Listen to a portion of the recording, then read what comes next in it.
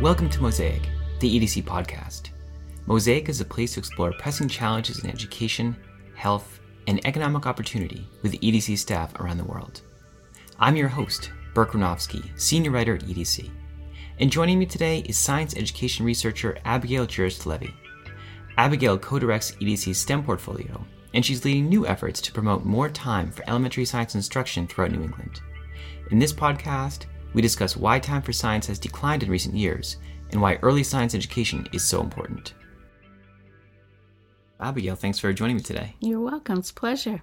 So let's talk science education. Yep. STEM education is a huge priority in K-12 at this point, but over the past 15 years, you've seen a big decline in the amount of time spent on science at the elementary level. Right now, how much time are young students spending actually on science learning? So that's a great question, and it's a complicated one. Horizon Research and the Department of Ed have done surveys to investigate that question, and the data that they bring back indicates that less than a third of students are getting 2 to 3 hours of science a week compared to hours every day for mathematics and ELA. However, we know on the ground that what kids are actually getting is quite a lot less. Not only that, but that what they are getting is distributed unequally across schools in higher income communities. So those are the schools where kids are getting science on a regular basis, and schools that are struggling, schools where there are English language learners, schools where there are kids with special needs and kids living in poverty are much less likely to get that much, if any, science. So why has this decline happened? Well, we have several policy changes to thank. A big one, the most recent one, would have been No Child Left Behind, in which schools were held accountable for students' math and reading scores, and science did not get on that radar screen. And where salaries were at stake, where schools' ratings were at stake, those schools were willing to sacrifice time on science so that they could increase their scores and escape whatever scrutiny they might have been under because of underperformance. Abigail, you've been a science education researcher for a long time. Make the case for elementary science instruction. Why is it so important to get more science into the school day? Cognitive research has shown how much learning and how learning happens in young minds. And children are coming into school already having assembled a huge amount of knowledge about how their world and their surroundings function. They are highly capable scientific explorers who are making sense of the world around them, and that process they find exciting and stimulating and opens doors to literacy. It opens doors to numeracy. It opens doors to ideas and how to pursue questions that are unique and powerful. And when we set all of that capacity aside and postpone it until they're older, we've caused them to lose all that momentum and to lose all that capacity to think and make sense and question and investigate. So it sounds like that early start is really critical. It's hugely critical. And now that we're in a time of new standards and a new framework for thinking about science learning, we understand that, and we have built a learning pathway that begins in elementary school and continues through high school. So they are missing out on critical opportunities to learn and master skills and concepts that they will be called upon to know and understand later in their school careers. So we know that elementary science right now is sort of, it's behind mathematics, it's behind ELA. Do you have a sense of how often young students should have science instruction in school, and then what that instruction should look like, or what science class should look like when they do receive it? That's a great question for this week, actually, because the National Science Teachers Association just released a new position statement on elementary science. What they're saying is that science is a core subject. It should be treated like a core subject, which means it should get the hour a day that mathematics and ELA also command. So that's some pretty new and remarkable guidance from the Professional Science Teacher Association in this country. What it should look like, kids need, particularly at this early age, opportunities to understand the world around them and to learn how to do science by interacting with real phenomena. So we want kids to be able to work with and investigate concepts and practices using real materials. We should be seeing them working with water and sand, working with balls and ramps, working with mirrors and light, and exploring those very basic science principles and practices using real investigations of actual questions. So following up on what science class should look like, when it's actually in the classroom, I know you've worked with a lot of schools, you've worked with a lot of teachers and parents, and you've written curricula. Are there examples of local schools that you think are doing elementary science well, and what can we learn from what they're doing? So there are actually two that I wanted to mention that I have seen and spent quite a bit of time in because of some research that we were doing.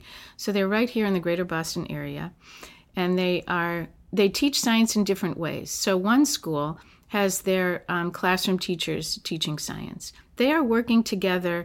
They're developing projects that cross the disciplines, not just the science disciplines, but English language arts and social studies and mathematics. So they're creating big questions that their kids are exploring across all those domains in their classrooms and across classrooms. This is a school where science has really been elevated to the level, just as NSTA would like to see, of equal importance to mathematics and English language arts, and they are truly being integrated and investigated with great rigor and energy. The other school is a completely different model, but in this school you have an excellent science teacher who has received a Presidential Award of Excellence for her science teaching. The schedule is such that kids are getting science 2 and 3 times a week. She is a dedicated and skillful teacher. She has a challenge of integrating science with the other subjects because she is isolated in that way. But again, that is a school that has made a very significant commitment to sort of science culture.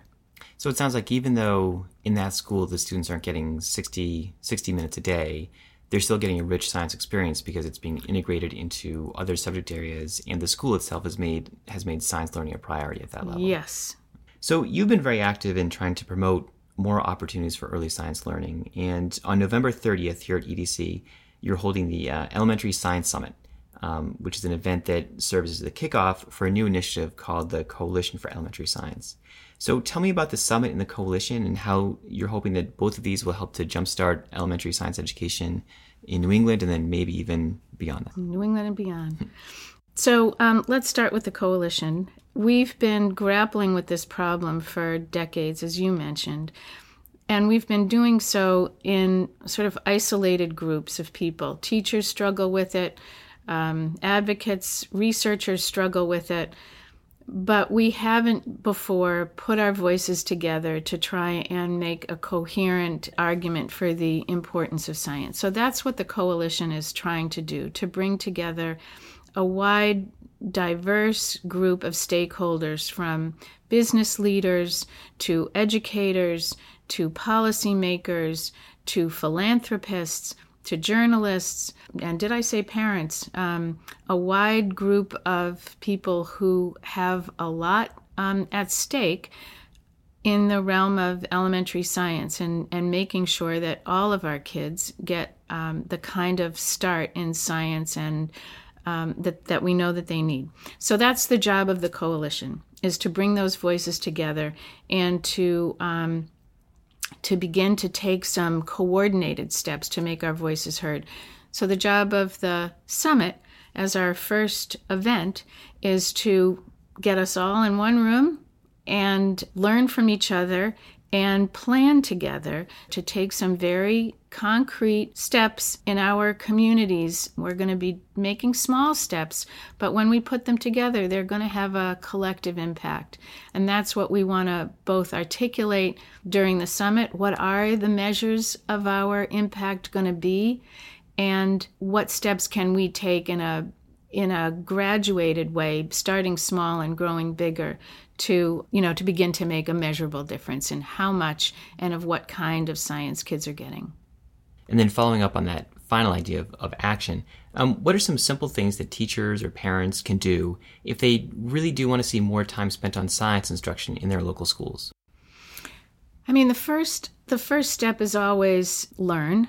And sometimes it is self-teaching. What do I need to know about how important science is if I'm a parent or if I'm a teacher or if I'm a principal? What do I need to know about how important science is and what part good science can play in advancing my child or my students' overall learning?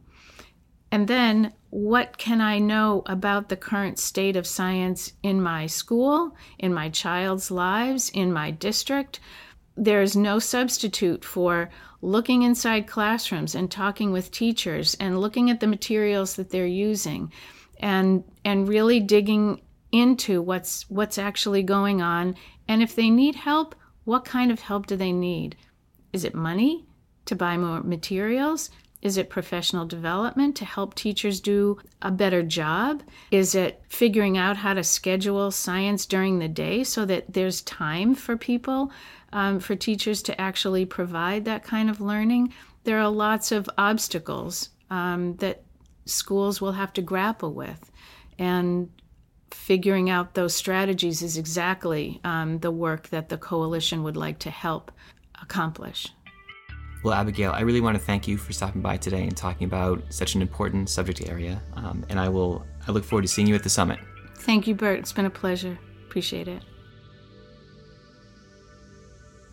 Thanks for listening to Mosaic. For more information about the Elementary Science Summit, or to learn about EDC's other work to promote STEM education, visit us online at edc.org.